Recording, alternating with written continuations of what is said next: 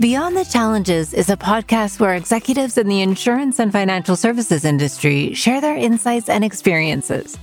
Hosts Kevin and Sandy Doherty talk with today's top business leaders about what keeps them up at night and the biggest opportunity organizations can capitalize on today. We encourage you to listen, share, and subscribe to our program. Kevin and Sandy Doherty each have over 20 years of experience in insurance and financial services, corporate leadership, and executive search. They are the owners of Global Corporate Solutions and Global Corporate Leaders. Global Corporate Solutions partners with organizations to gain efficiencies and contain costs. Global Corporate Leaders partners with organizations to enhance and evaluate talent. Beyond the Challenges podcast is sponsored by Exactuals, perfecting payments and the data driving them, Techficient, transforming the protection journey with intelligent data and machine learning to drive better outcomes, and Journey Guide, improving your clients' retirement outcomes through interactive planning software. Welcome to Beyond the Challenges. Here are your hosts, Kevin and Sandy. Today, we're talking with Chris Blunt, President and CEO at F&G Annuities and Life, about the trends, challenges, and opportunities he sees for the insurance industry. Chris, can you tell us a little bit about yourself and how you got into the industry? Sure. So, Sandy, thanks for having me on.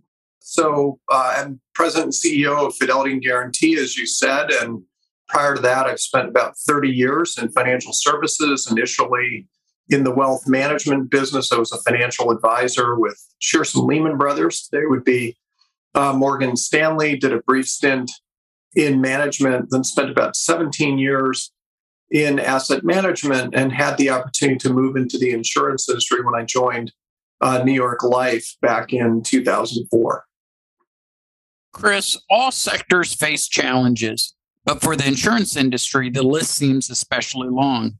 Many carriers seem to be struggling to stay relevant, while others are embracing new technology, re-imaging distribution channels, and developing strategic partnerships. What do you see as the future of distribution for the industry? Yeah, I think it's a few things. And I would probably use the word hybrid, meaning I think the challenge our industry faces, our products and solutions need to stand the test of something that could be consumed directly by a consumer. But that doesn't mean the consumers are not going to choose to have advice and guidance. And so I think this debate in the past of, is everything going to go direct or are things going to still go through an advisor? I think the answer is you see both of that today in our business. So we need to make sure we've got products and services that are simple enough to consume directly, but knowing that the vast majority of clients are still going to want the advice and guidance of a good financial advisor. Do you see the entrance of Google and Amazon to the insurance marketplace changing the way carriers see distribution? I don't think so. I mean, the reason that I say that is, again, if you go back to the premise of what we do, we provide products, but products without guidance or some context for where those products fits is going to be pretty limited. And I think for years, we've been predicting that the whole world will go direct. And there are certain products that I think do lend themselves for some direct distribution. Simplified term insurance, for an example, would be an obvious case. But I think a lot of the solutions that we're bringing are only appropriate in the context of an overall plan. And so I don't see it as necessarily game-changing. I think they could be interesting lead sources for advisors. They are today, and I think that's something that's going to continue. Great answer. Appreciate that. How do carriers find their competitive advantage and keep it going? It's a great question. And you might say that's the billion-dollar question, Kevin, right? Is how do you do that? And one of the few things I remember from business school, because sadly it was such a long time ago, was the Michael Porter competitive strategy course. And this idea that if you can't define what your sustainable competitive advantage is, you've got a real problem and you better go find one. In our case, we think it comes down to a couple pieces. One are just longstanding distribution relationships. We have some relationships that are 25 years old, and that's a hard thing for competitors to replicate.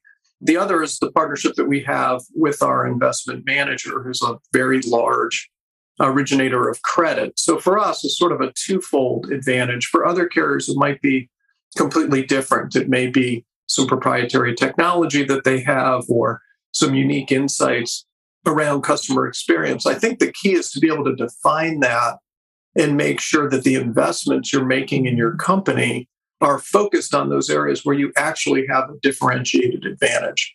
I see where companies get into trouble sometimes. It's either trying to be all things to all people and therefore not really leaning into what's a true sustainable strength for them. What do you see as the main barriers to growth and innovation for carriers today? I think it's always been the same thing, Sandy, which is just complacency. I think if you think about it, our industry for quite a while has had really in many ways a monopoly on the use of the guarantee word.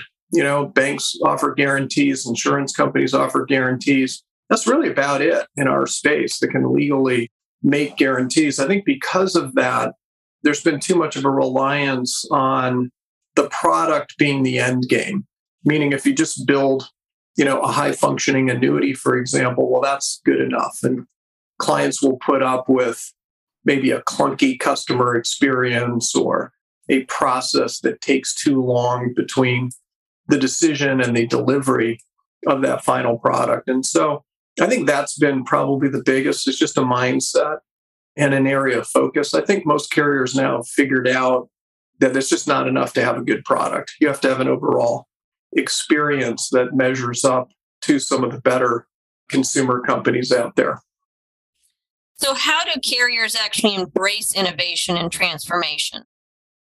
Well, it's probably biased given my role, but I do think it has to come from the top. I think you have to set a culture where it's expected. You have to reward people for trying innovative things. You have to be careful that you don't punish every failure.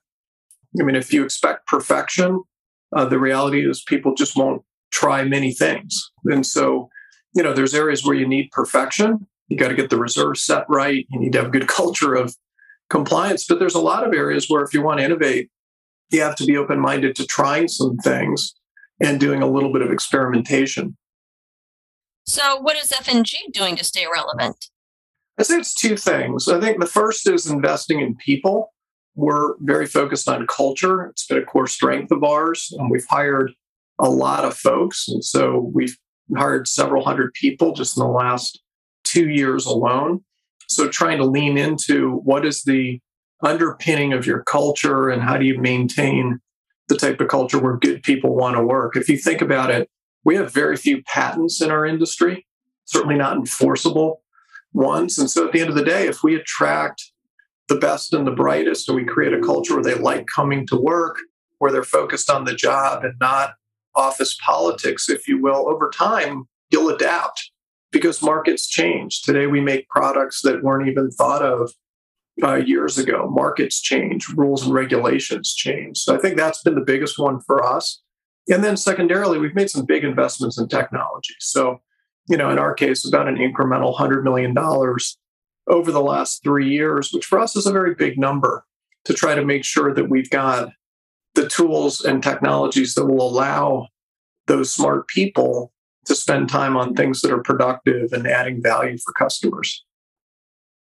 You talked a little bit about low interest rate earlier. So how do you see the low interest rate and rising inflation affecting the current and future products?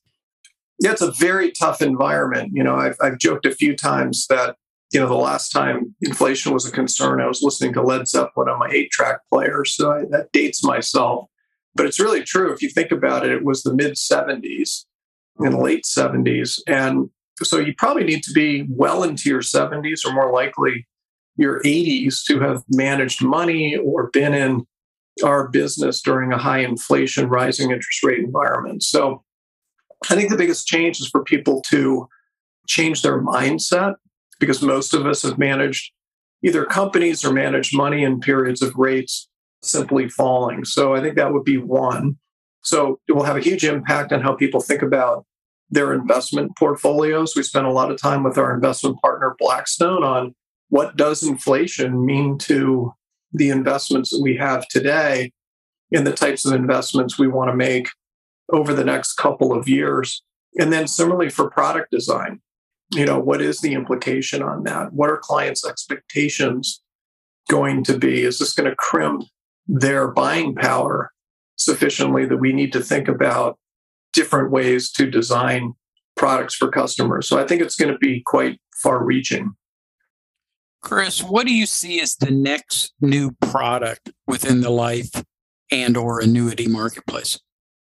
I would say a couple of things. I think it's going to be more process than product. And what I mean by that is, I don't think most customers right now are saying, wow, if I just had some more products, I could really solve all my financial needs. I think we've buried them in product. And frankly, a lot of products are probably overly complex, which can be intimidating to clients. So I think we will see more innovation, frankly, around process, meaning how do those products fit in the context of a portfolio?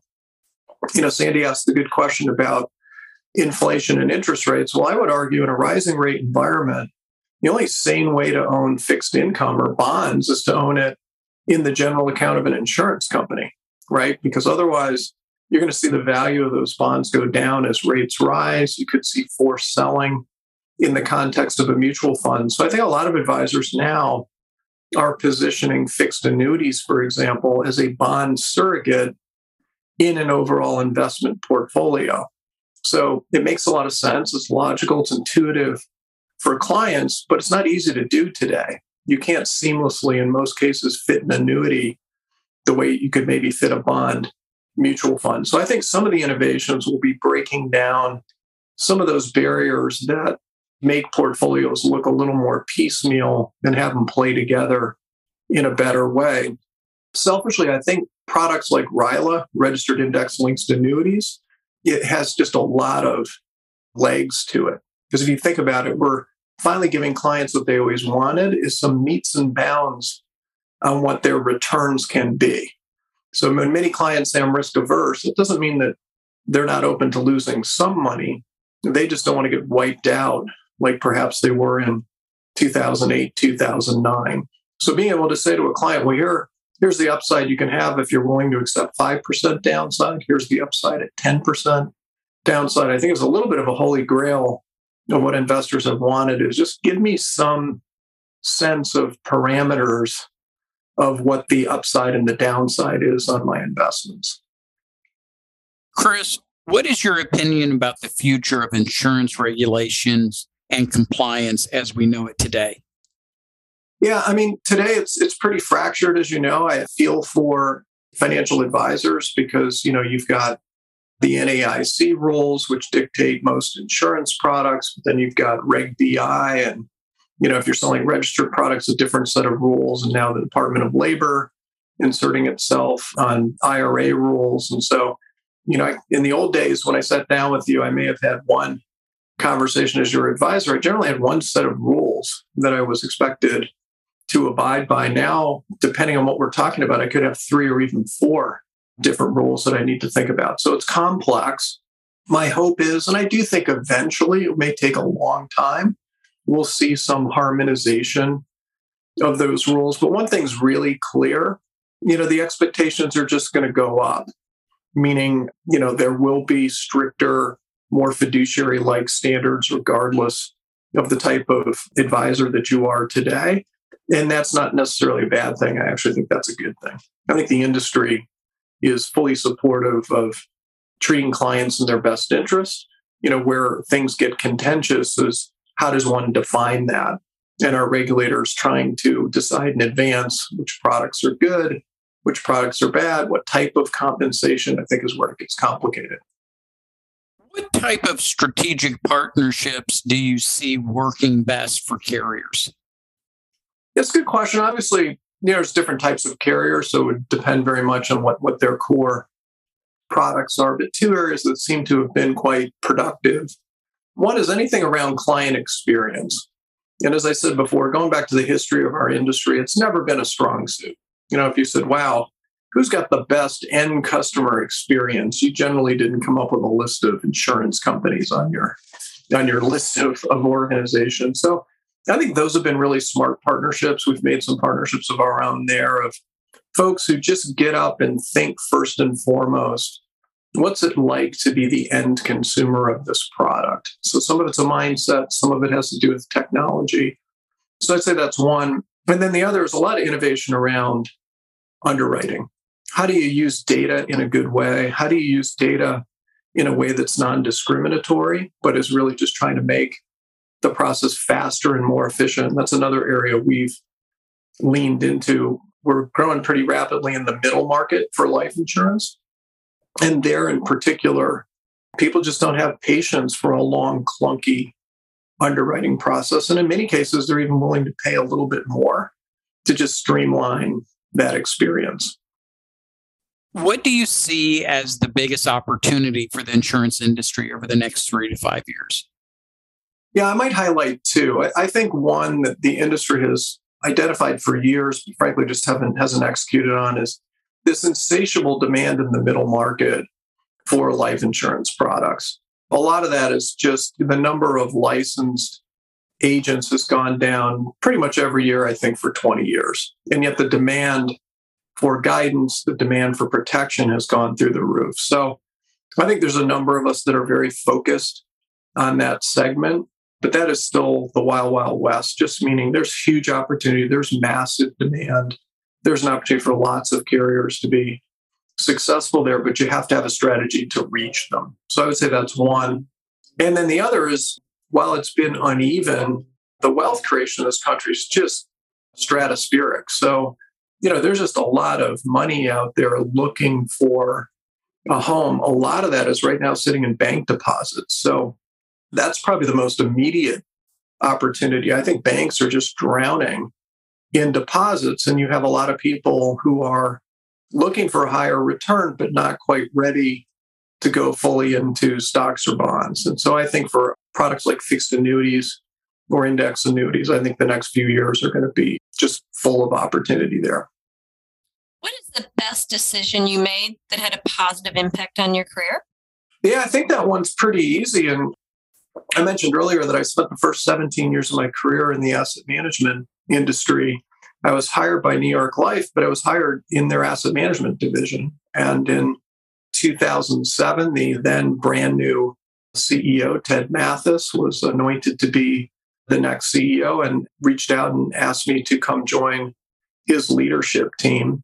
And at the time, it wasn't an easy decision because I had invested almost 20 years in a certain industry where I knew everybody. I had a certain amount of expertise. Candidly, my friends on the asset management side thought I was, stupid for even thinking about it. Insurance is boring. It's a very big company, et cetera, et cetera. In hindsight, it was just a great move. I learned a ton. I learned a ton working for Ted. I learned about an industry that I just think is fascinating, that I would be hard pressed to ever want to leave this business. And so I think if there's a learning in that, sometimes you have to take a chance. Sometimes you have to move out of your comfort zone and know a really good opportunity when it comes along. I think for me, while I did debate it, was this smart to leave the industry I'd invested a lot of time in, I sort of ultimately concluded you don't get opportunities like that very often where a new CEO asks you to be part of building something. So yeah, I would say that was sort of a game-changing career decision for me. I think it worked out well. Yeah, I think. What advice would you give to somebody looking to get into the financial services or the insurance industry? The first one would be do it. I mean, I talked about this before. It's an awesome industry. If you think about it, we don't need 2 years to retool a factory when we come up with a new idea or a new product. So it's incredibly innovative industry. The long-term supply and demand dynamics are fantastic. People are just dying for advice and guidance. They're dying for some form of guarantees in a world that's pretty uncertain. And the supply is still fairly limited. So I think there's some great career opportunities in this business. And then the other is, a little bit of what we just talked about. Be open-minded. Don't define your career as the next vertical promotion. Sometimes it's a move sideways. Sometimes it's taking a chance and moving in a different direction. So, I think if you're intellectually curious and you're not afraid to work hard and kind of a creative person, it's a wide open field. With all the disruption in the industry and in the world, what keeps you up at night? Yeah, I think the biggest one is the one we talked about before. It's culture, meaning, we pride ourselves on our culture. People love being at F&G. They tell us it's the number one reason they join us. And it's the number one reason they stay, far ahead of comp and benefits and all the other things that you need to be competitive in these days. But, we all know that can be fleeting. So I worry about, we've hired a lot of people. Half of our employees joined us during the pandemic. That's a pretty crazy stat. So I think we've hired great people. In fact, I know we've hired great people, but it's a weird environment now. Everybody's not in the office every single day. And so this is what I spend probably the most time with my management team on, is really, what are we doing to foster culture? How are we encouraging people to get together periodically, but not force them all back into the office every day? Because I think we know that's not a winning formula. So that's really the big one. I think if we continue to get that right, continue to have a great culture and a company where people really enjoy coming to work, we'll figure the rest of it out. In regards to your culture, how is F&G working with diversity and inclusion with all those new hires that you have coming on? Yeah, it's something that I'm probably most proud of. And I told our board this. We've gone literally in the last year from about 33% of our officers, which we define as VPs and above, being women, to 43. So not quite half where it should be if it reflected population. In fact, I think it should be 52% female. But big progress there. So we're quite proud of that. And then similarly, people of color has gone from, I want to say 16% to 20 or something along those lines. And I think you have to view it as an opportunity, which it is, right? I mean, today, America is more diverse. So if you are trying to be successful in any of these markets, you need to have perspectives from all over the country and different types of backgrounds. And then the other thing that I would say is, as you know, it's a lot more than just representation. It's diversity of thought. It's perspective. Can you create an environment where people can respectfully disagree? That's becoming increasingly challenging in our country, but I think we've done a good job of that at F&G. So yeah, I think if you want the very best talent, you got to cast a wide net. And then you have to ask yourself, are we doing the things we need to do where everybody sees a fair opportunity to succeed at the company? Chris, thank you for your time today. It's been great to hear your thoughts on how carriers can stay relevant and the opportunities you see in the industry for the next few years. Well, thanks for having me, Kevin and Sandy. I really appreciate it. Thank you for listening. Please make sure to subscribe and share so we can stay in touch. If you would like to learn more about how global corporate solutions and global corporate leaders can help your organization recruit the best talent, increase your diversity, and save money, please visit our website at www.thegclgroup.com.